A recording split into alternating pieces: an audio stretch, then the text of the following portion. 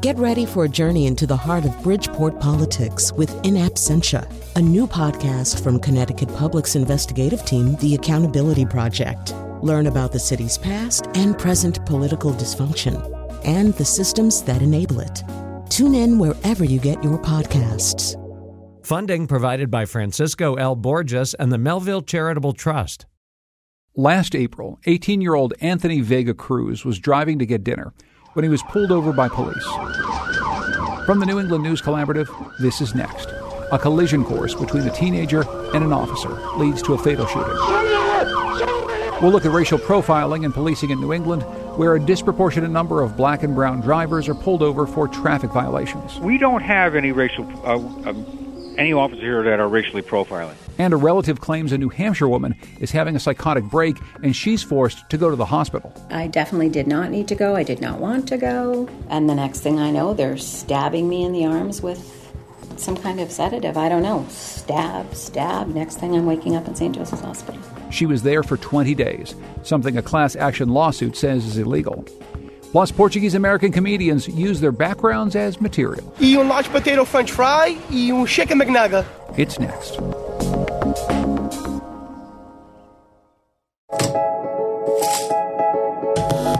Next is produced at Connecticut Public Radio and is powered by the New England News Collaborative, 8 public media companies coming together to tell the story of a changing region, with support from the Corporation for Public Broadcasting.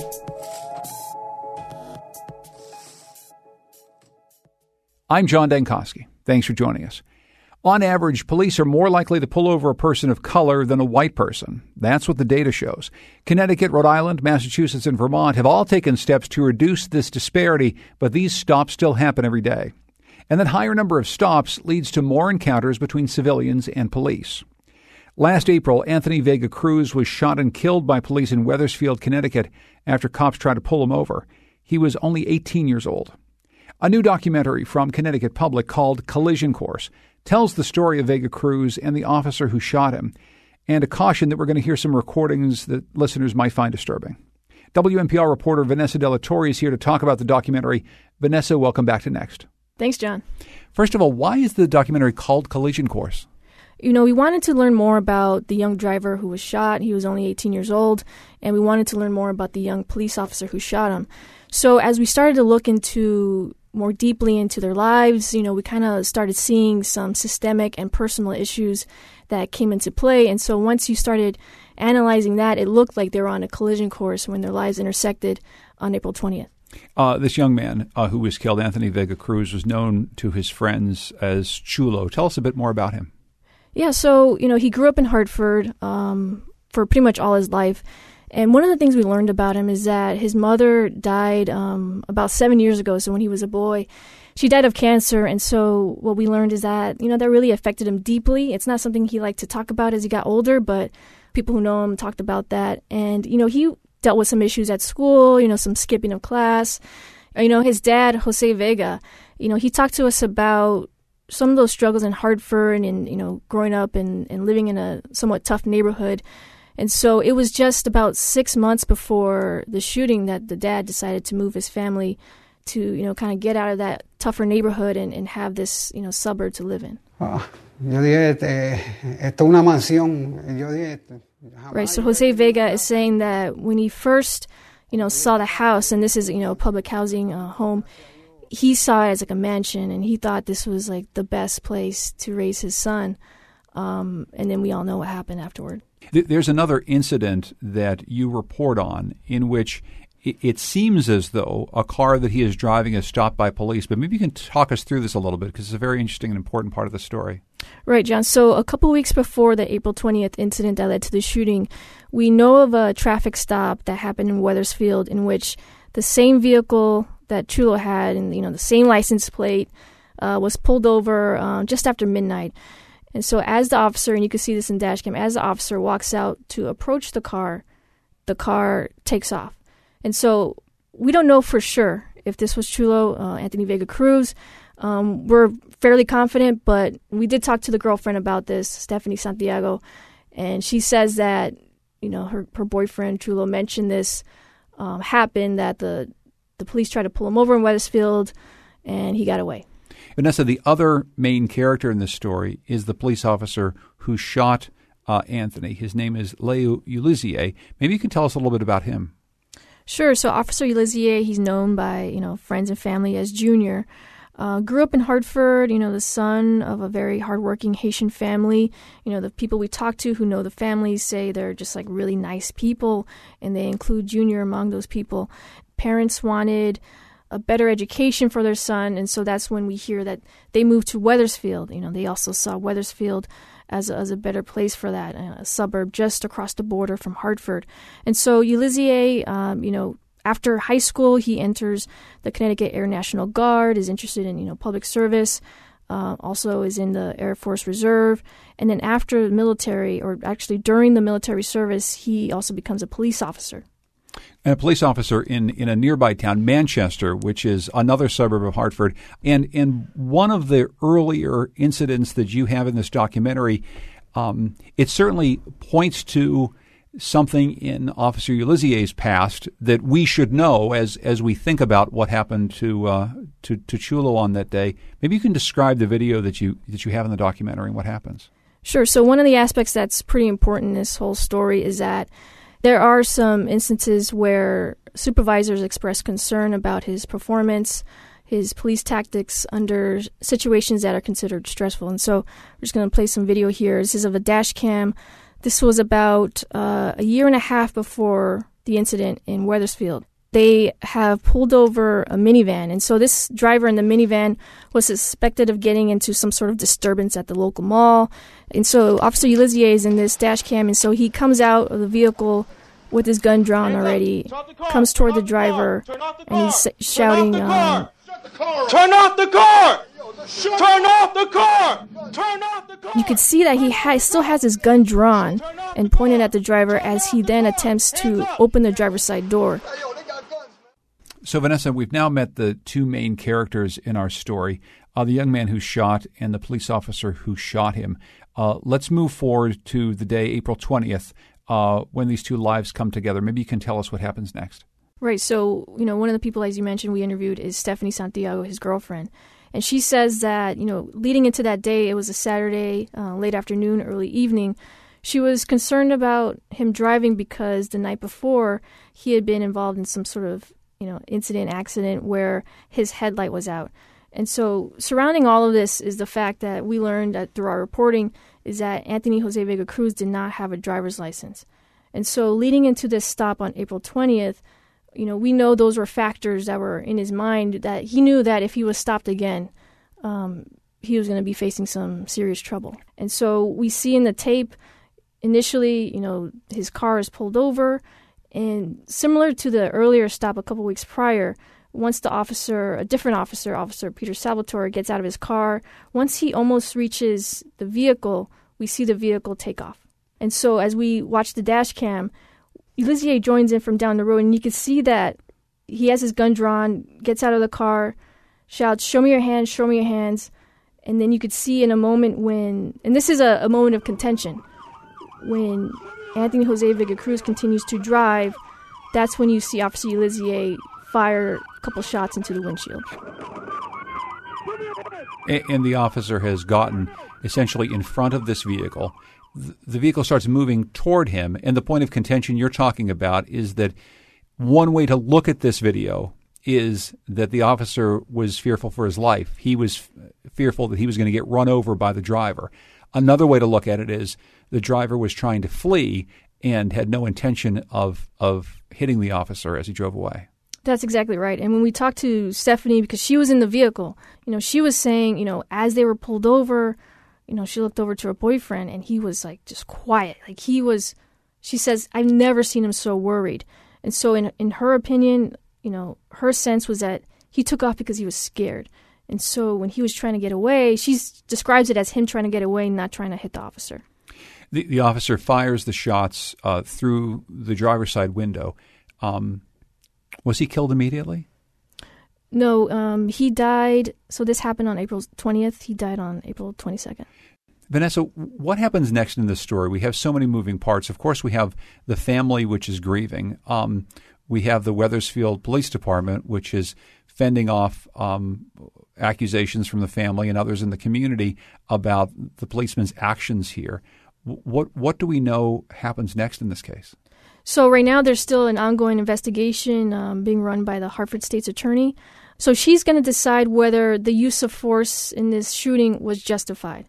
And so once we learn that, whether Officer Elizier is cleared on that, that sort of determines some next steps. Say he is determined to have not been justified, then you might see some criminal charges. Regardless, it looks like the family of Anthony Jose Vega Cruz is going to sue the town of Wethersfield. I'm wondering if, as you've reported this story for this documentary over the course of the last several months, if there's anything that you've learned about this issue that maybe you hadn't thought about before, you didn't know before. What we ultimately came down with was a story of loss, of some regret, probably on both sides. And so I think that's what it comes down to, a local community that is grieving, and particularly this family, a local community that is fractured. Because when you talk to people in Wethersfield, you have people who say, why did this kid run? This wouldn't have happened if he had just complied with the traffic stop. You talk to other folks who are saying, you know what? If you're a black person or a minority in America, in Chulo's case, a Hispanic man, there's no guarantee that you're going to make it out of a traffic stop alive. So those are competing sort of mindsets, and they come to a head in Wethersfield. Vanessa De La Torre is a reporter for Connecticut Public, and she's the lead reporter for this documentary. It's called Collision Course. You can find a link to the full film at our website, nenc.news. Vanessa, thanks so much for joining us. I appreciate it. Thanks, John. Back in 2012, Connecticut made changes to its anti-racial profiling law. The changes clarified that police departments cannot make traffic stops based solely on race. It also requires departments to track race for each traffic stop, and if they're disproportionately pulling over people of color, they could get penalized. Ken Barone is the project manager of the Racial Profiling Prohibition Project at Central Connecticut State University. They collect and analyze the data about traffic stops for Connecticut and Rhode Island. And he says that the Wethersfield Police Department is an outlier, disproportionately pulling over people of color. We have 107 police departments in Connecticut, and we evaluate everybody using the same measures. There's only one department in the state of Connecticut that has been identified with significant disparities across every measure that we've ever looked at. And there's only one department that's been identified in every analysis we've ever done, and that's the Wethersfield Police Department. But the department's police chief, James Citran, isn't having it. We don't have any any officers here that are racially profiling. If I did, I'd fire them. I don't want the grief or something like that. I don't like that. That's unfair. It's not right. It's unjust. Ken Barone stands by his data, and he's here to talk about the research in Connecticut and other New England states. Ken, welcome to Next. Thanks for joining us. Thanks for having me. I'm wondering if you can tell us about what we know about racial profiling in New England states outside of Connecticut. Good question. So Connecticut isn't the only state over the course of the last 20 years that's been grappling with the issue of racial profiling. In fact, it's an issue that most states across the country have tried to grapple with. And in the last 5 to 7 years, Connecticut has really been leading the forefront in how to address the issue of racial profiling. And we've really built the most comprehensive system for assessing racial disparities in police departments. And because of the work we've done here in Connecticut, the state of Rhode Island asked us to roll out the same program in Rhode Island. And so Rhode Island has followed suit back in 2015, and for the last 4 years, they have been also trying to better understand the degree to which race and ethnicity is playing a role in traffic enforcement. And Massachusetts was one of the first states to really try and grapple with this issue, 15 years ago. And more recently, the state of Vermont has jumped on board with some researchers from the University of Vermont, partnering with all the police departments in the state of Vermont to also do an assessment of traffic stops there as well. What does this data collection look like? Maybe you can give us some specifics of what exactly you're trying to find out more about. I think what every state is really interested in is a few things. One is, are Black and Hispanic drivers disproportionately stopped? Are they disproportionately searched? And are they treated differently once they're stopped? Those tend to be the three basic questions that every state that does this work is interested in. And I think what we've seen, whether it's the research we've done or research that's been conducted in states like Massachusetts and Vermont over the course of the last few years, is there's a similar trend. Connecticut isn't an outlier. Rhode Island's not an outlier. Same with Massachusetts, Vermont as examples. Race and ethnicity are factors in stopping drivers, in searching drivers, and in the treatment of drivers once they're stopped. Since you've been publishing your data and since these laws have changed requiring the collection of this data, have you seen some municipalities that have really taken this information and said, yeah, we're going to change, we're going to do something and police differently? So we have some really good news here in Connecticut, and I think it's because we've been doing this work longer here, and I feel as though we'll see the same thing in a year or two occurring in Rhode Island. So in Connecticut, since we started this work, we've identified 32 individual departments as outliers at some point over the course of the last 4 years. And we've gone in and worked with those departments to try and figure out what exactly caused them to be an outlier in that specific year. And out of those 32 departments, pretty much 31 of them have made some change to the way in which they police to try and address their disparity. And what we've seen is that the disparities that we identified in all of those departments have either gotten smaller or disappeared. And last year, when we released our analysis, it was the first time in 4 years where we did not identify a statewide disparity in the state of Connecticut. That, to me, is good news. Now, we're still waiting to figure out if that's an outlier and if that trend will continue, which I believe it will.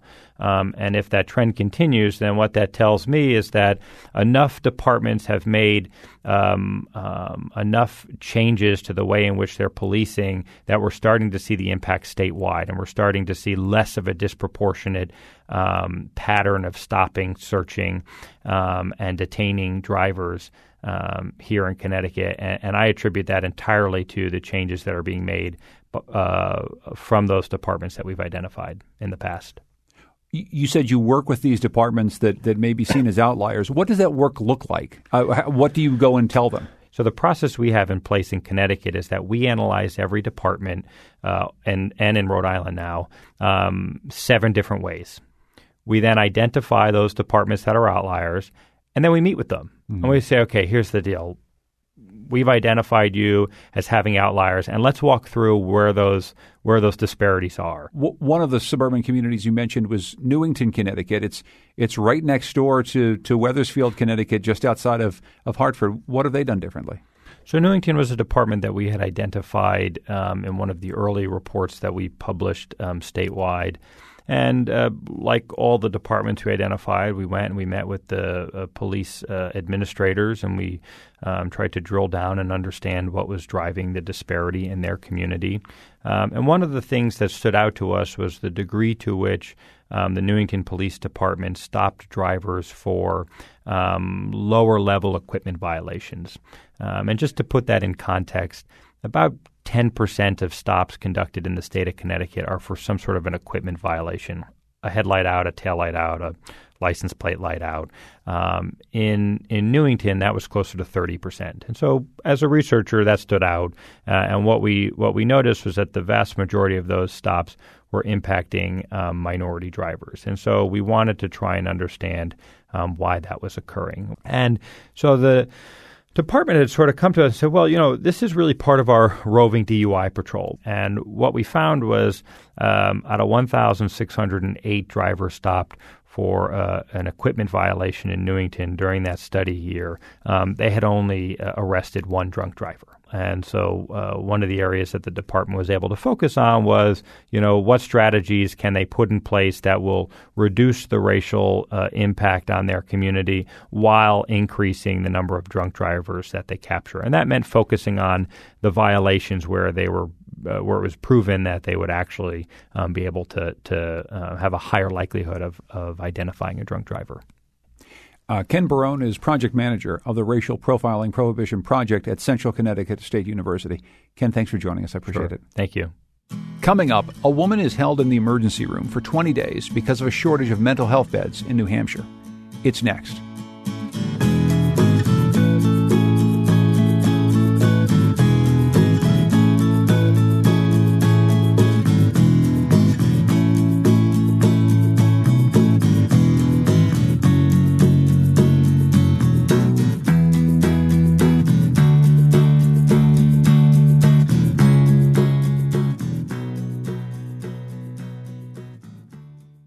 Next is made possible in part by our founding supporters, who believe in the power of collaborative news coverage, including the Common Sense Fund, supporting the New England News Collaborative and its coverage of climate change and the evolving clean energy economy.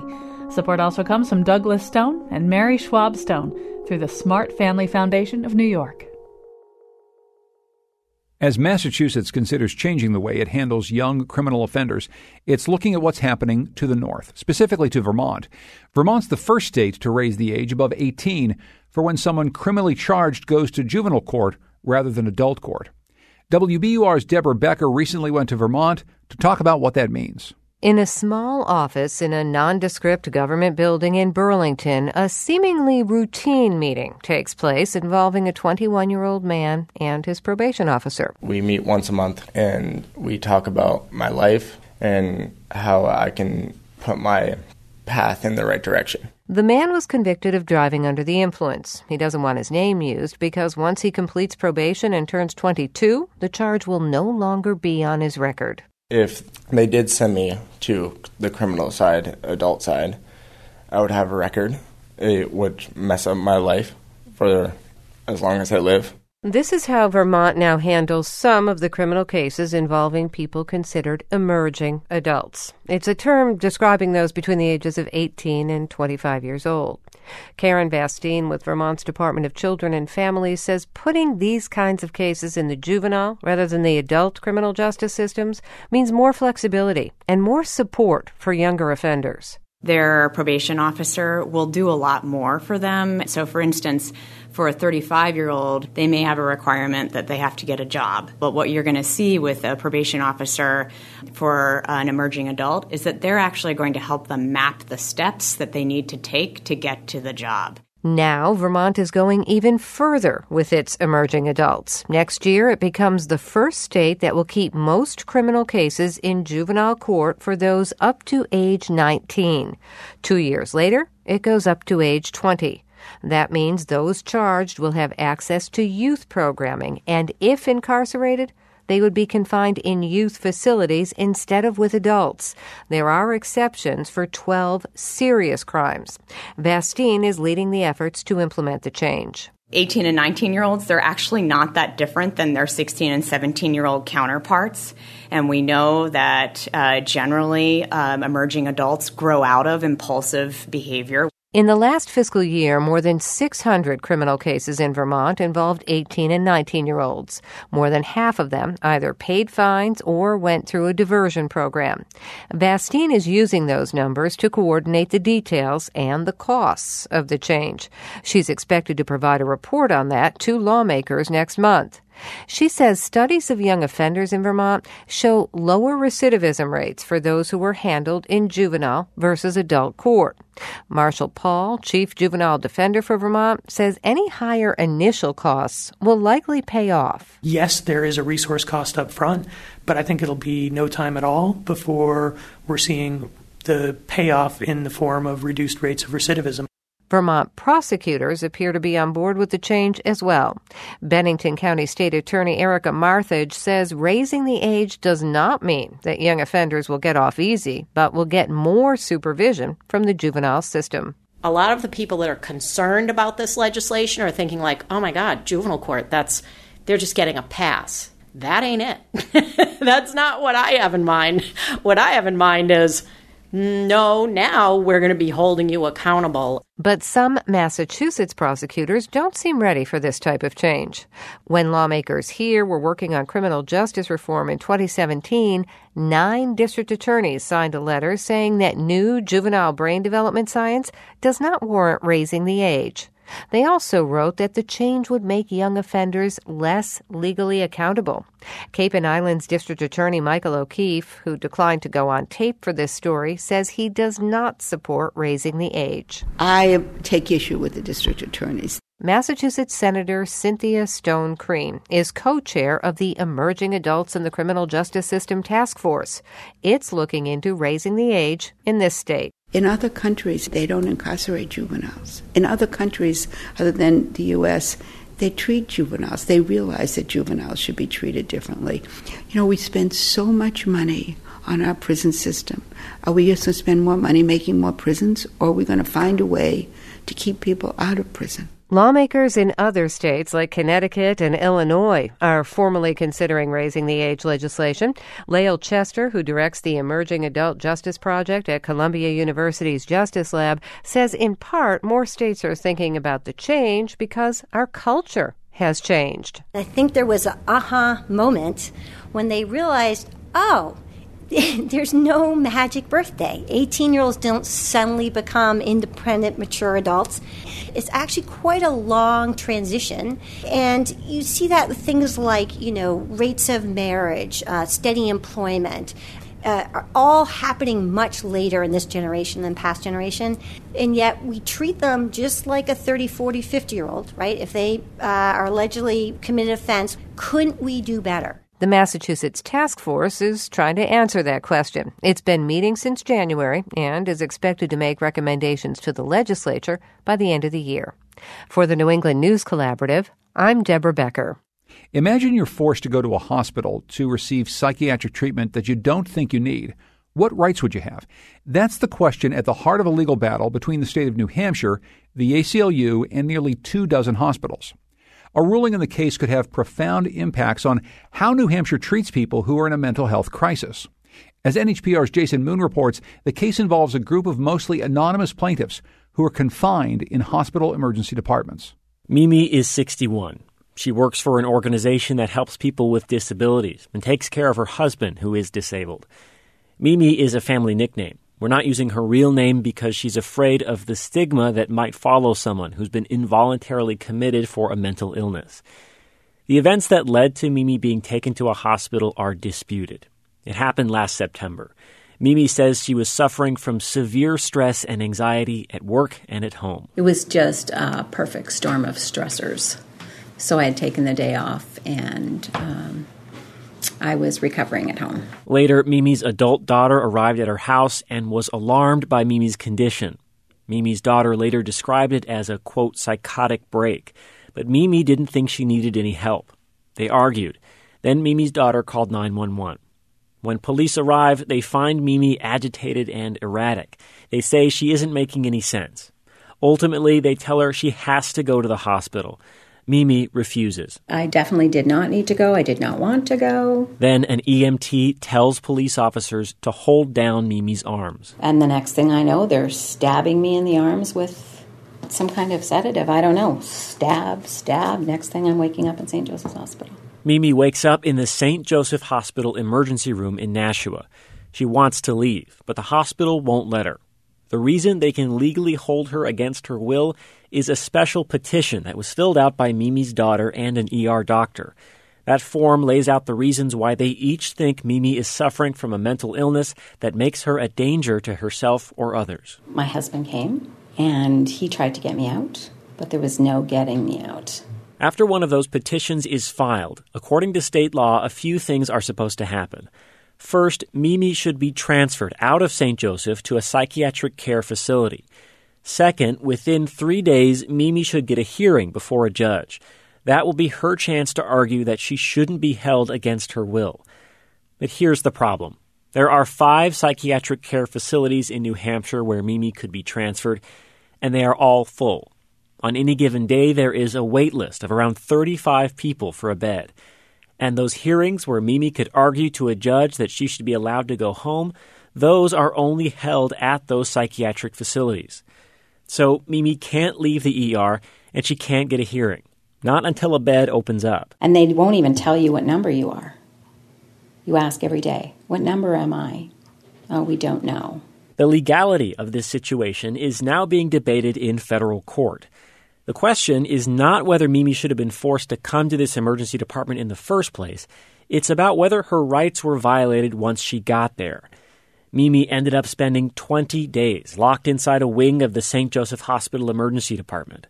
Her clothes were paper hospital gowns. Her access to visitors, the telephone, and even the bathroom were limited. During my stay, to help keep me sane, I took notes with a crayon and coloring papers because that's the only thing I was allowed to have to write with.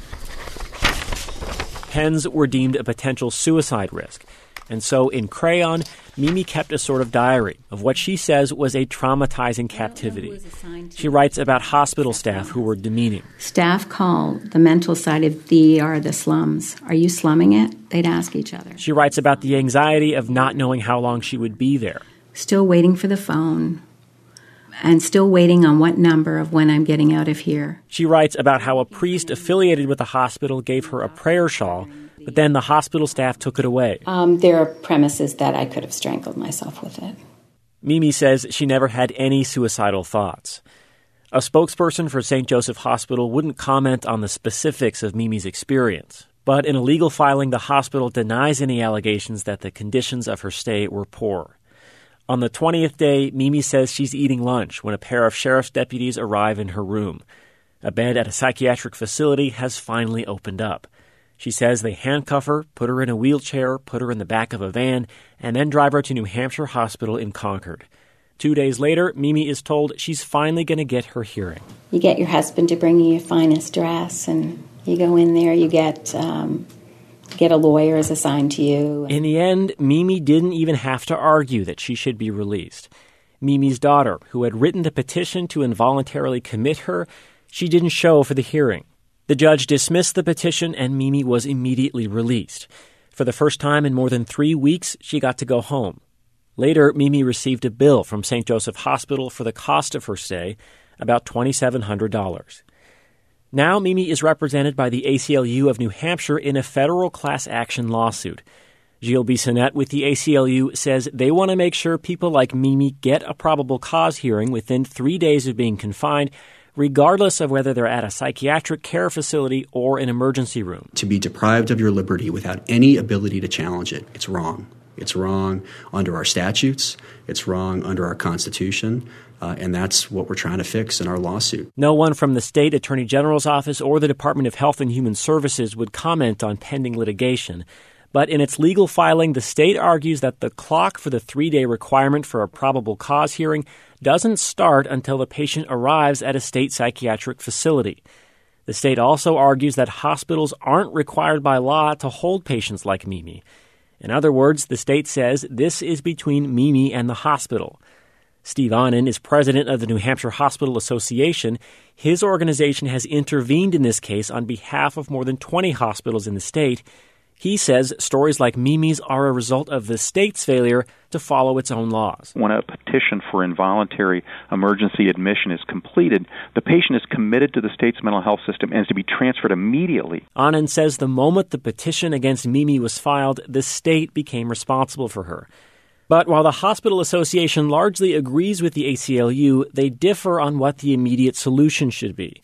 The ACLU has floated the idea of holding probable cause hearings by video conference inside emergency departments, but hospitals aren't in favor. They say that would create more of a burden on hospital emergency departments, which were never designed to handle these situations. It would simply perpetuate a failure of the system to do what the system is supposed to do, which is to provide care for patients who need it. One thing everyone agrees on is that this problem is not new. What happened to Mimi has been happening to people in New Hampshire for years now. Right now, there are somewhere around 35 patients being held in emergency rooms across the state on involuntary petitions. For the New England News Collaborative, I'm Jason Moon.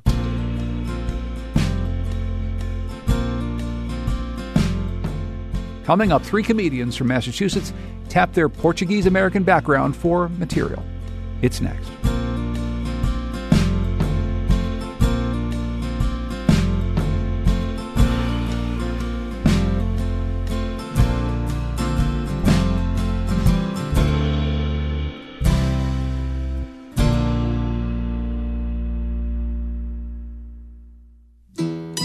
Next is made possible in part by our founding supporters who believe in the power of collaborative news coverage, including the John Merck Fund, supporting the New England News Collaborative and its coverage of climate and clean energy. Support also comes from the Melville Charitable Trust. We're going to wrap up the show today with an episode of the podcast Mosaic from the Publix Radio. Mosaic is about the American immigrant experience, and it's hosted by Ana Gonzalez and Alex Nunes. And we'll let them take it from here. All right, so 6 or 7 years ago, my Uncle Joe sends around this email to my whole family, and in it he says, you guys got to check out this video. Get off my grass! And this one was called Portuguese People Say. And I bet it was extra funny for you, right? Because you're Portuguese. I am. It's after 10 o'clock.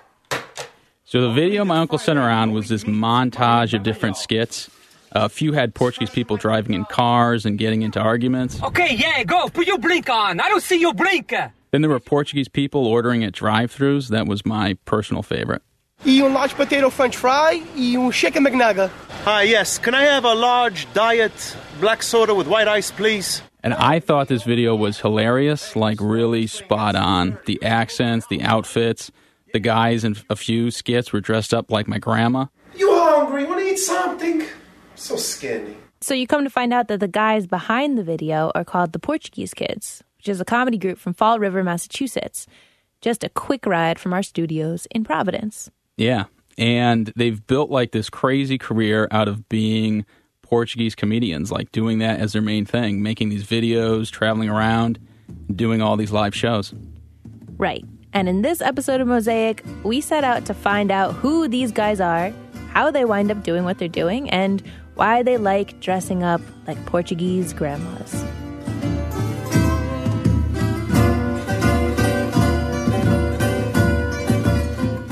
Derek DeMello describes his childhood as a Venn diagram with these 3 circles. There was the first circle for his parents, hardworking, church-going, money-saving Portuguese immigrants from the Azores. Then there was the circle for everything else, everything American. TV, sports, movies, video games, school, dating. In the final circle was Derek. The 2 other worlds always overlapped with his circle, but they didn't have much in common with each other. Sleeping over a friend's house. My parents never let me do that. It's just foreign to them. They were like, no, we don't trust other people. You know, it's just as simple as that. You know, like, yeah, no sleepovers for you. Put it this way, just because everyone's doing it has no consequence to my parents. Like, they don't care about me looking uncool. You know, to them, it was like, who cares?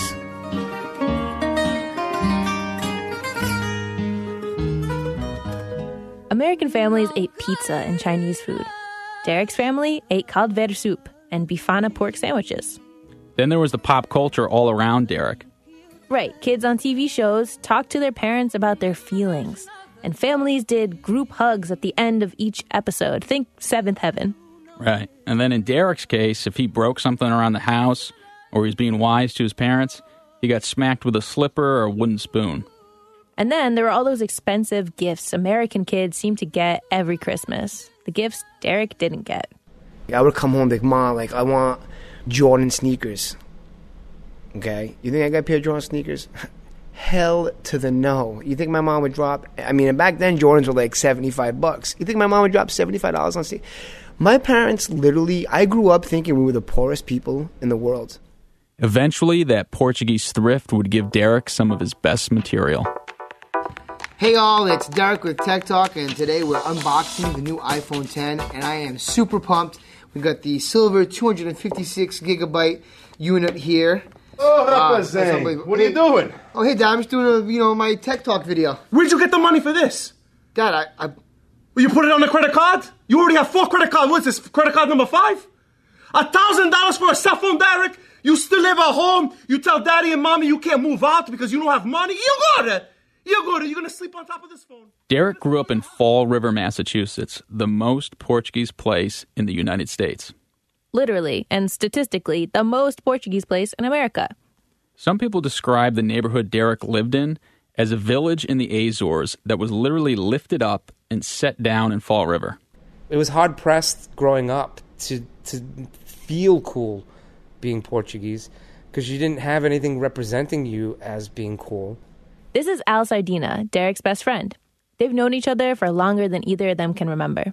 Portuguese representation, in my experience growing up, was very cultural and traditionally based. So it was like, fado singers.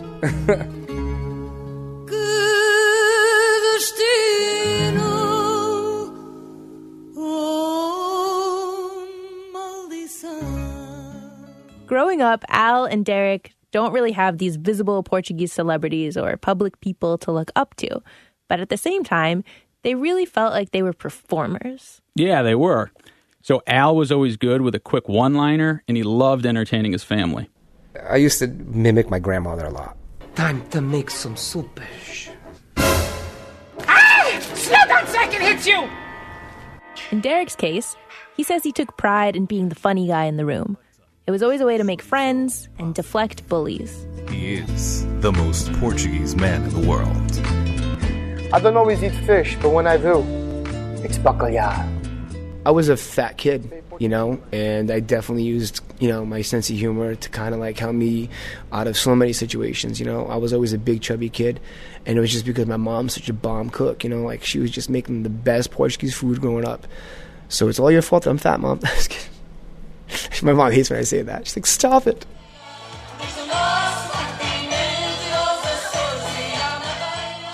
So Derek and Al are these irreverent kids. They see humor everywhere growing up. They're jokesters. They poke fun at their families. And when they get to high school, they become really inseparable friends, and they start to dabble in comedy really as an art form. Al gets into playing the guitar.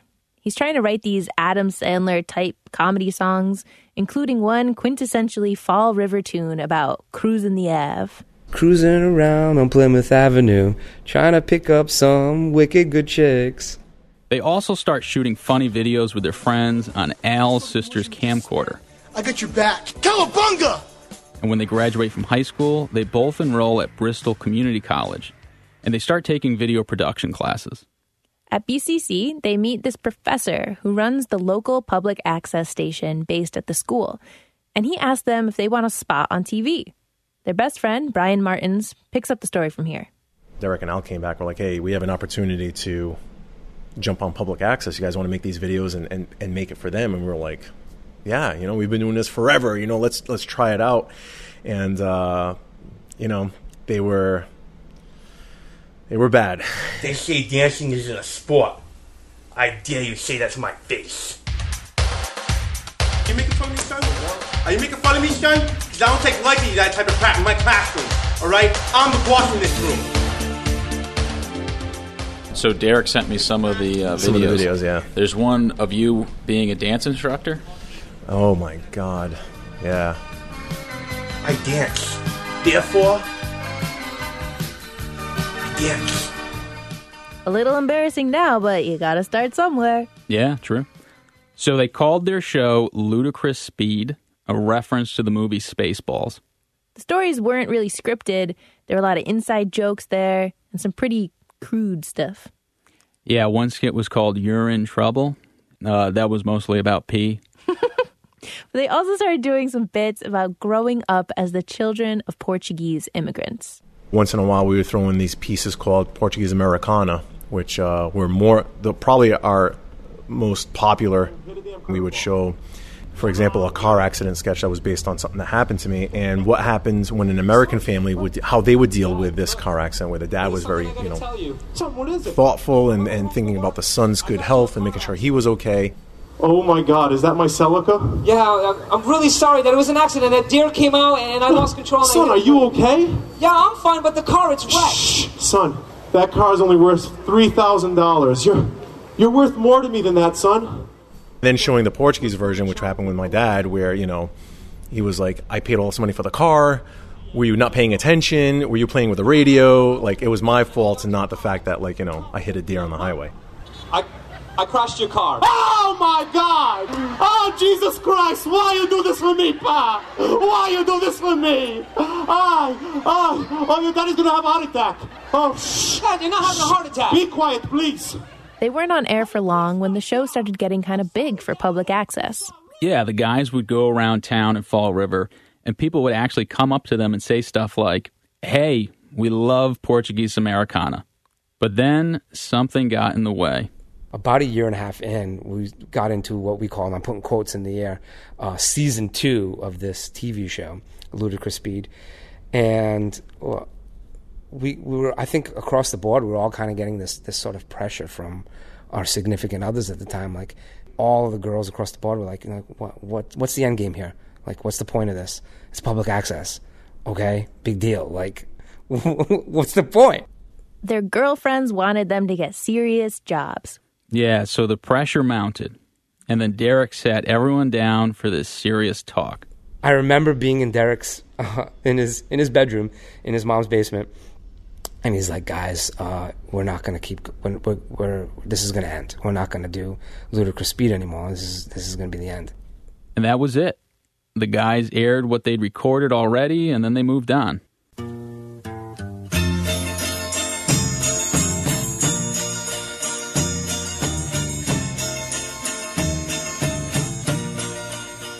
Al landed a job as a stock trader in Boston.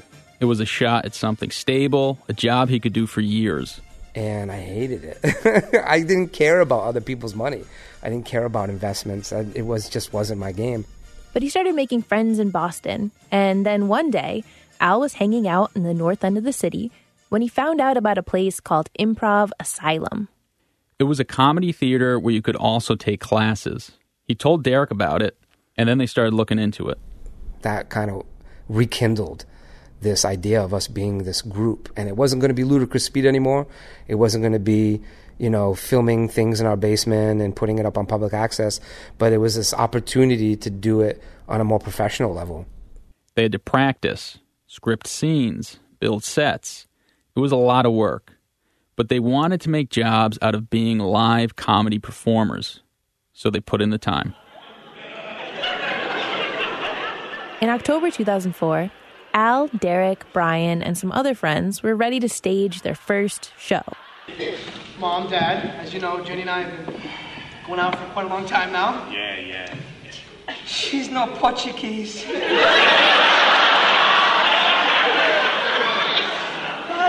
she's a nice girl. That night, Al and his friends did a mix of goofball comedy with some observational stuff, too. They also decided to add in some Portuguese Americana-style skits. And that was what got the biggest laughs.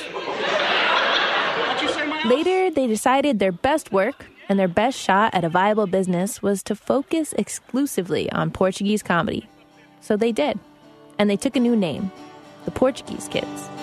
When I was a little boy, my vovó never bought me toys. She had some popsicles she gave to me and told me to play with my shirties.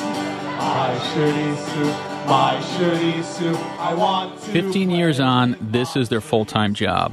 Al, Derek, and Brian split their time 50-50 between Fall River and traveling to shows at theaters and Portuguese clubs around the U.S., in Canada, and even to Australia and Portugal. Wherever there are Portuguese people, they go. Where the hell have you been? Tell me. We ran a little bit late, Jesus.